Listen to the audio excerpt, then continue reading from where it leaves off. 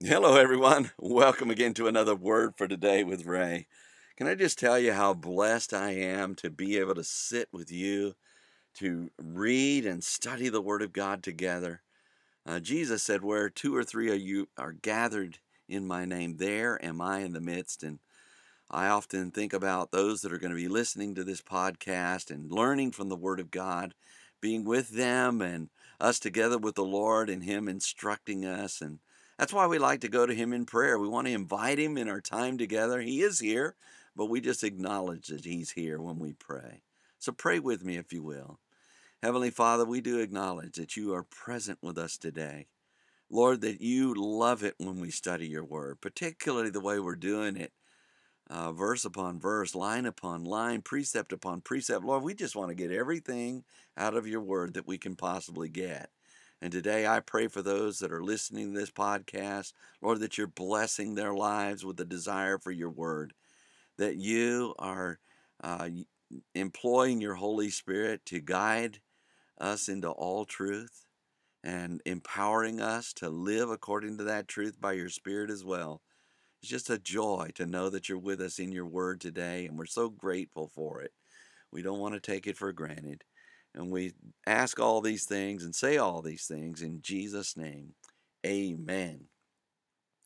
The title to today's lesson is The Son of Man Lifted Up. And it's taken from the book of John, chapter 3, and verse 14. John the Apostle shared how Jesus told Nicodemus, "Marvel not that I said unto you, you must be born again. The wind blows where it wishes, and you hear the sound thereof, but cannot tell from where it comes and where it goes. So is everyone that is born of the Spirit." Nicodemus answered and said unto him, "How could these things be?" Jesus answered and said unto him, "Are you a master of Israel, and know not these things? Verily, verily, I say unto you, we speak that we do know, and testify that which we have seen, and you receive not our witness. If I have told you earthly things, and you believe not, how shall you believe if I tell you of heavenly things? And no man has ascended up to heaven, but he that came down from heaven, even the Son of Man which is in heaven." And in chapter 3 and verse 14 of his book, John shared how Jesus told what will happen as Moses lifted up the serpent in the wilderness, where we read, "And as Moses lifted up the serpent in the wilderness, even so must the Son of Man be lifted up." The verse reads, "And as Moses lifted up the serpent in the wilderness."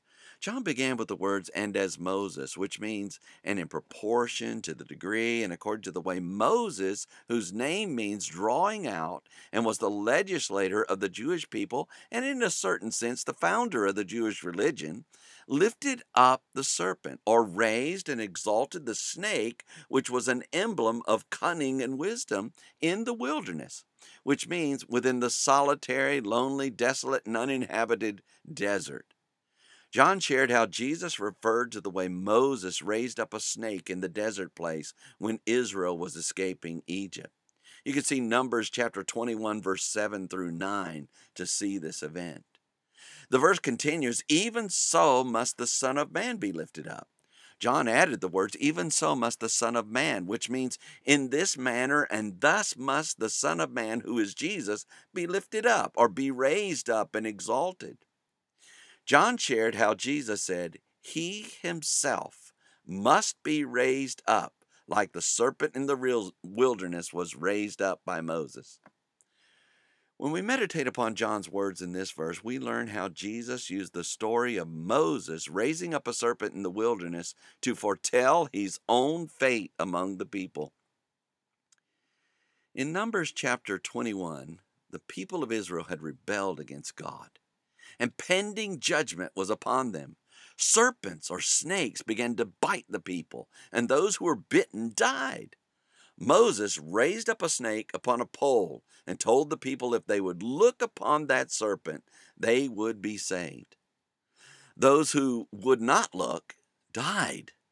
In the same manner, Jesus was raised up upon a cross, and all who believe and trust in him will be saved from eternal damnation for their sins. God's desire is for every person to look to him and live. And those who are wise will yield to the salvation offered by God through Jesus, who was lifted up on their behalf. Next time, John shares how Jesus says this was done so whosoever believes in him should not perish, but have eternal life. So read ahead, and we shall join together then. Until tomorrow, there is more. And may the Lord bless you and keep you. May he make his face to shine upon you and be gracious unto you. May the Lord lift up his countenance upon you and give you peace as you continue to study his word. In Jesus' name.